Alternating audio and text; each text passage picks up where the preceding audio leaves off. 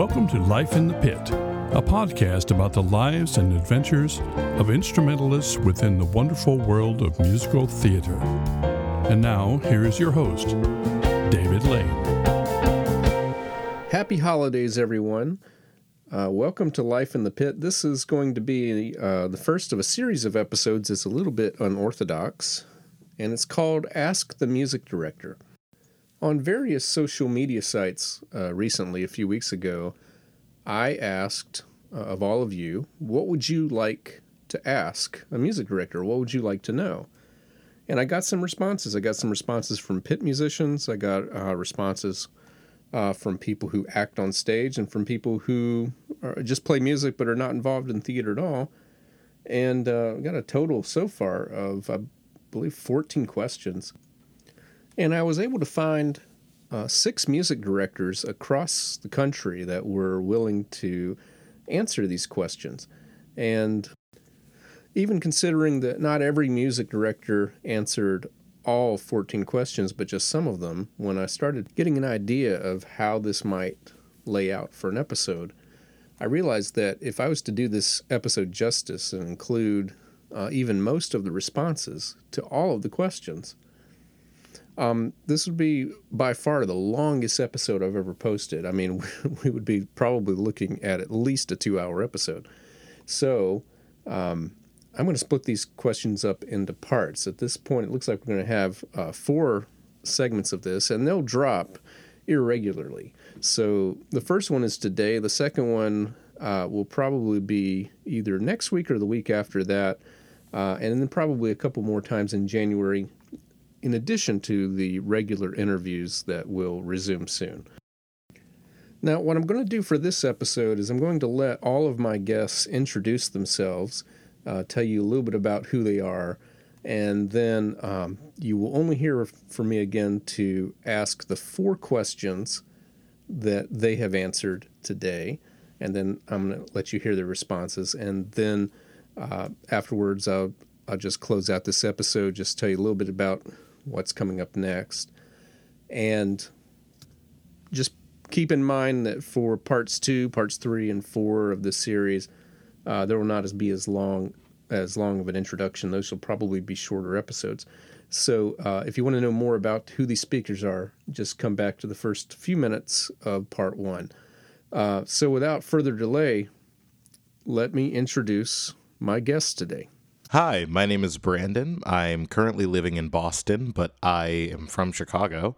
I tend to direct community and school productions, even though I've played and have orchestrated and have worked on anything up to regional theater, both in Chicago and in Boston. I've also worked on some things that have been in the works in New York, so... Yeah, since the pandemic, I've been home writing, basically, doing a lot of copy work and the like. But yeah, right now I'm working on a couple of different musicals. One of them is been like a child of mine for about, I don't know, maybe a few years at this point. I think I wrote that at the end of high school, and I've been going through college, just kind of like tweaking it here and there, and I think now I'm going to start to actually do something with it. Hi, everybody. My name is Matthew Croft. I live in Cleveland, Ohio. I am a music director, keyboardist, and conductor. I have toured with 5 national tours and conducted and music directed a show on Broadway. I am currently the associate conductor, keyboard 2, and Hammond B3 player on the Jesus Christ Superstar National Tour, which is on hiatus due to the pandemic. Hopefully we'll be back next fall for another 1.5 years on the road with our show. Hi, my name is Julie Danielson, and I live in Kansas City. And I am the artistic director for Music Theater Kansas City. And when I music direct and conduct, it's usually with that organization. They have both a preparatory training program as well as a professional theater company as well called MTKC Pro. And we had a lot of shows scheduled this year. Some of them we were able to do. A couple even this summer with just private audiences of parents before there were mask mandates and everything else. We did have to cancel our production of Something Rotten, which was going to be the Kansas City premiere. We were very excited about that one, but hopefully we get to do it this summer. And right now I would be conducting the orchestra for A Christmas Story, which would also have been the Kansas City premiere of that musical, but we had to cancel it. So that was a bummer. Hopefully maybe next year we'll get to do that fun musical. But anyway, that's what's going on here in Kansas City. Not a lot of professional theater going, and just a couple of schools are doing things with masks, but not much else. Hi, this is Chris Tilley. I live in Greensboro, North Carolina. I have done pretty much every type of theater that I can think of. School productions, community theater, summer stock, summer rep, regional professional theater, one tour, or maybe half of a tour. I didn't do the whole thing. And I worked a little bit in New York City. I've also done opera and ballet. Most recently, I've been doing community theater here in the Greensboro area. When everything shut down in February, I had just opened a production of 9 to 5 at the Barn Dinner Theater. Most of the performances of that were canceled. And then several other shows at other theaters that I had lined up for the rest of the year were also canceled. My name is Marcy Shago. I live in Germantown, Maryland, and work as a music director and collaborative pianist in the D.C. metro area. I generally work with educational, community, and professional theaters. I also work with private and public schools to accompany their choir and instrumental events and festivals over the course of the year. When the pandemic struck, I had 8 shows in production at different levels for the year, and festivals and instrumental concerts planned out for the spring and the fall. Those all got canceled, as most have, and I've been generally making recordings for those people to use in their performances and rehearsals on Zoom. I also serve as the music director and board president of the Free Theater in Maryland, which is a student-led tuition-free company that puts on productions normally, but have been, in this fall, been doing a musical theater intensive where I'm training students how to do score reading and music directing, as the students will be leading the music directing charge this spring in a production of Pippin. We're hoping to put that on as a live streamed performance in June, if at all possible. My name is Ron Murphy, and I am the resident music director at the Cumberland County Playhouse in Crossville, Tennessee. I've been working there since 2003, and we have live music. We usually have a band of about anywhere from 8 to 11 players, and the pandemic really hit us hard. And we were able to do outside theater during the summer once we were able to open back up. But it's been tough, and hopefully next year will be better. Anyway, I'm glad to answer some of your questions. So, question number 1. Why do music directors often replace the indication of a vamp with a fixed number of repeats for the pit musicians? And let me just translate that before the answer.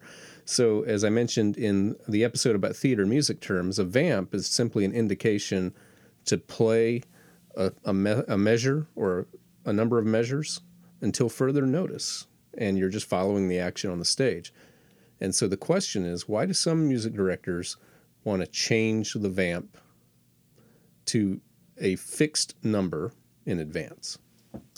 The reason I would put a fixed number instead of a vamp is mainly because something has already been like fixed to be a certain way.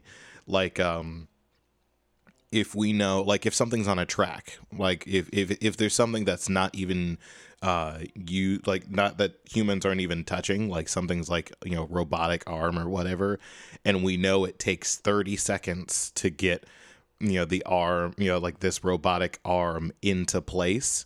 That's something where I would be comfortable with saying we're only going to do this 4 times.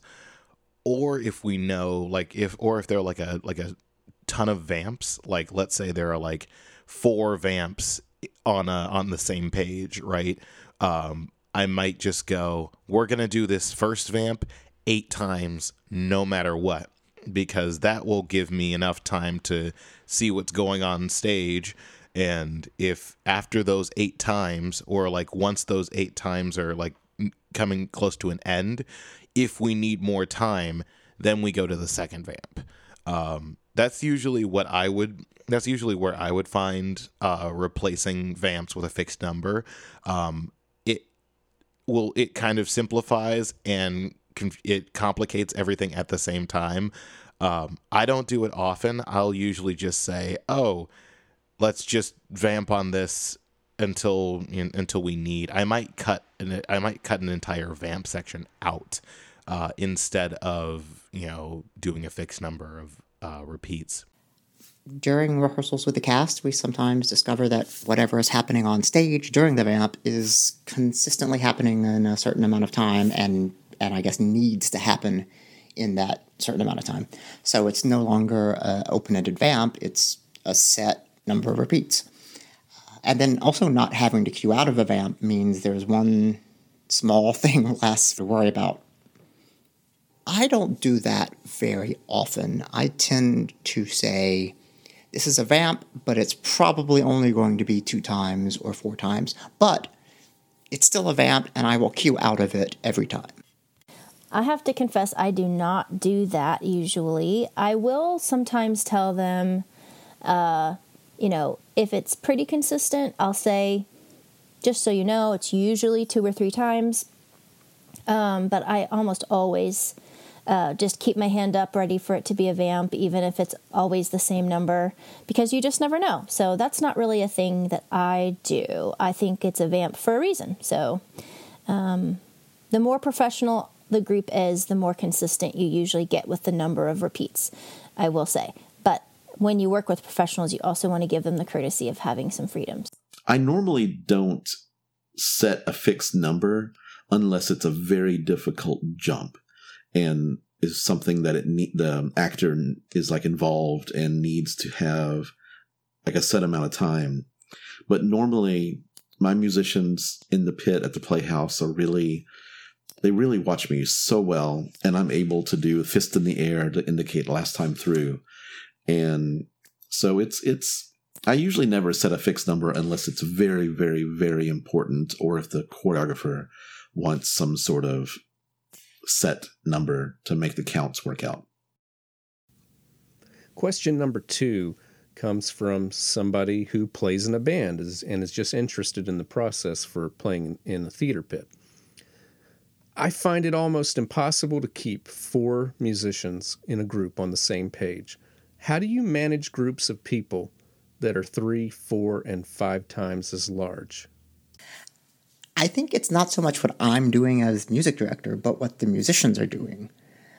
Good pit musicians have some skills that other musicians may not ever have to develop, unless you do a lot of accompanying, or possibly if you're a church musician.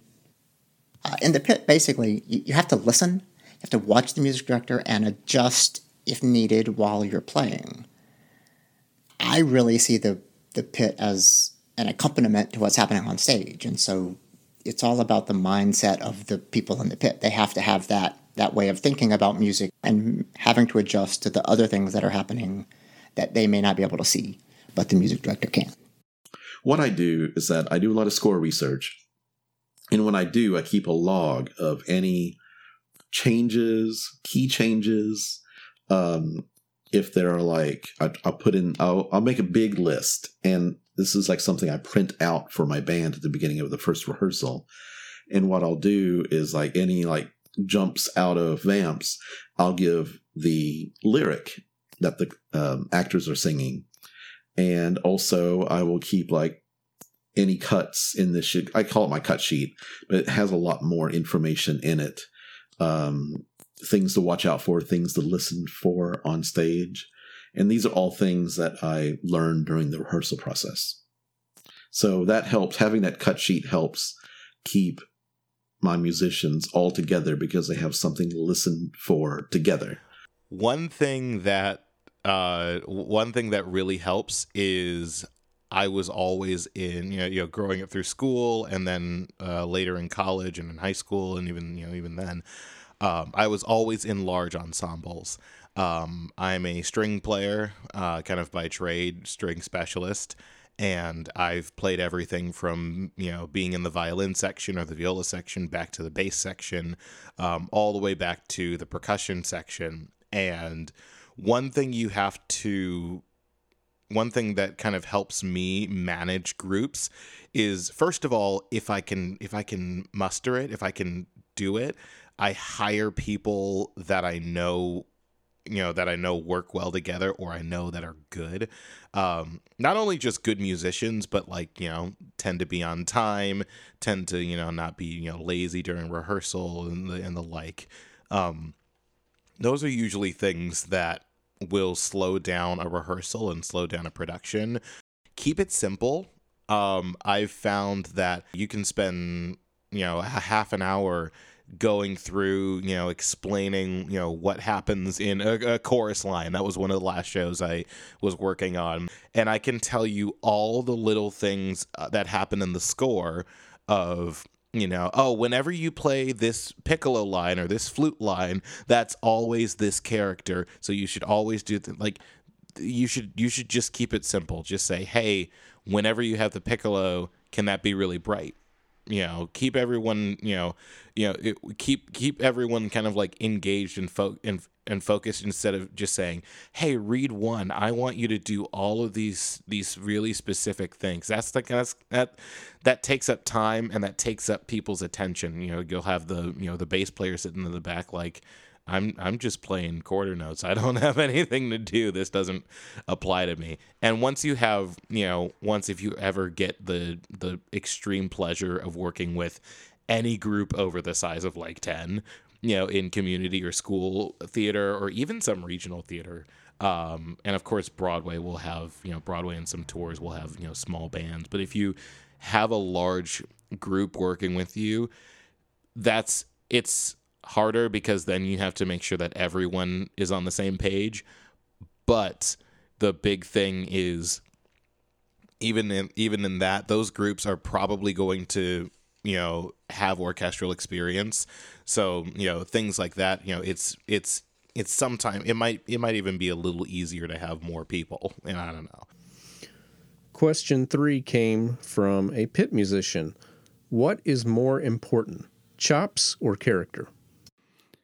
I would say I'm going to take somebody who's a slightly less talented player, but is a better person and a better person to be around, especially on the road, over somebody who's an amazing player but doesn't have a great attitude or personality. So I would almost lean a little bit on character if it's an even thing between people where they're both great people and they're both good players. Then the edge might be on whomever is the better player. But if it's between somebody who's a great player but not as great to work with, and somebody who's great to work with and not as great a player, I'd rather spend the time to get that person up to speed as to where I need them to be, as opposed to trying to get somebody who's a great player to play well with others. That's especially true and important, I think, on the road, on a touring show, as you spend so much of your time together in closed, tight spaces, traveling on buses or airplanes, in hotels. You have to be around these people a lot. And I've learned through some trial and error, through, watching other people work and watching other people's decisions, that the best groups on the road tend to be those groups that can spend time together outside of the orchestra pit and still enjoy one another's company while also playing really well. I have a couple of comments on that. I lived in New York for 7 years, working as a Broadway musician, primarily known as a bass player when I was living in New York. And I had someone give me this really interesting piece of advice. They said, once you're working professionally in New York, especially in the Broadway circuit, you're really basically in the top 5% of musicians. And so therefore, the difference between getting a 96 on your test and a 98 on your test is really minuscule. By the time you get to that point, talent really isn't what gets you the job. It is character. It is being on time. It's doing what they ask of you. It's not showboating. It's being kind and being the person that they want to see in the green room before the show. And So I feel strongly that it's character. I mean, almost every gig I got in New York was from a reference or a referral, someone saying, oh, yeah, I worked with Julie. She'd be great. I mean, very rarely did we get to audition. So it's definitely character for me. I don't have a definite one or the other answer to this. You have to be able to play the part, or else you probably won't be hired again. But you can't be an asshole, or else you probably won't be hired again. Oh, character 100%. It is character then chops in everything you do. So I have many stories. Not gonna gossip because that's another thing that music directors should not do. Do not gossip.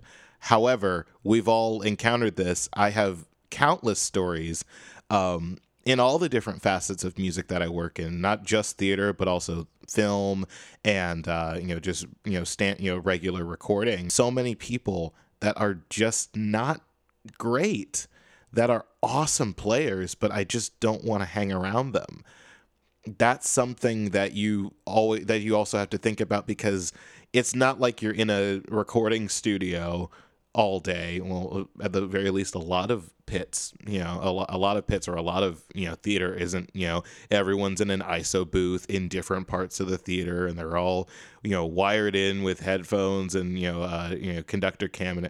No, a lot of it is, even still today, a lot of it is we're in a, 20, 30 foot, by what, 20, 30 by 20 or 30 foot, box, essentially, really is a pit. If you're sitting next to a trombone player that you just don't like, or that no one can just get along with, and especially if that run is going to be for a significant amount of time, no way. Like, no way. No way. Like, that's just not going to end well. Even if this person can play the entire book, like just sight read it and like understand exactly what's going on, like it's not worth it. That would be a last resort, is to just hire someone because they got chops. Okay, the fourth and final question of this episode, it came from a drummer, but it really could apply to any pit musician. And the question is this: what can I do to make your job easier? As with any job, it's great to have someone who's on time, who comes in prepared and rehearsed, who comes in with an attitude of positivity and collaboration, and who's willing to be flexible. In any pit, in any production, things can change on the fly, and sometimes you have to just go with it and be willing to work with whatever you're thrown from the stage. It's also great to have musicians come in for rehearsals that don't involve the instrumentation, just involve the vocals or the blocking or the choreo, so they can see what's happening on stage and what to expect when they can't see at that point during the performance. I especially appreciate a musician who understands what's going on elsewhere in the production and not just what's happening in the pit. It makes for a team effort and collaboration, and communication is just an amazing thing. As a music director and a musician, I think the best thing that somebody can do in an orchestra pit to make my job easier on the podium is to show up prepared and to show up with a good attitude. Nothing makes a show harder to get through than when somebody shows up in a bad attitude and it affects their playing, or shows up and isn't prepared, and then we have to try to salvage the show around them. If you can show up having done the practice, done the homework, even if mistakes happen, nobody's going to fault you for that. Everybody's human. But if you can show up knowing your book, ready to go, and, even everybody has bad days too, but show up just ready to do that and ready to be pleasant to the people around you and to make it a good working environment, then my life is super easy on the podium, because I don't have to worry about anybody in the pit. I don't have to worry about any of the musicians or there being problems. I can focus on making the show sound good. I can focus on conducting and playing and the actors and keeping them happy and what they need. And if my musicians are happy, then usually I'm happy. 1, be there doing what you're supposed to do when you're supposed to do it.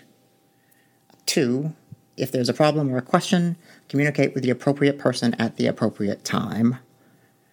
3, take any notes that are given and incorporate them into your performance as soon as possible. That's it. And I think that's also true of actors on stage. It's true for everybody.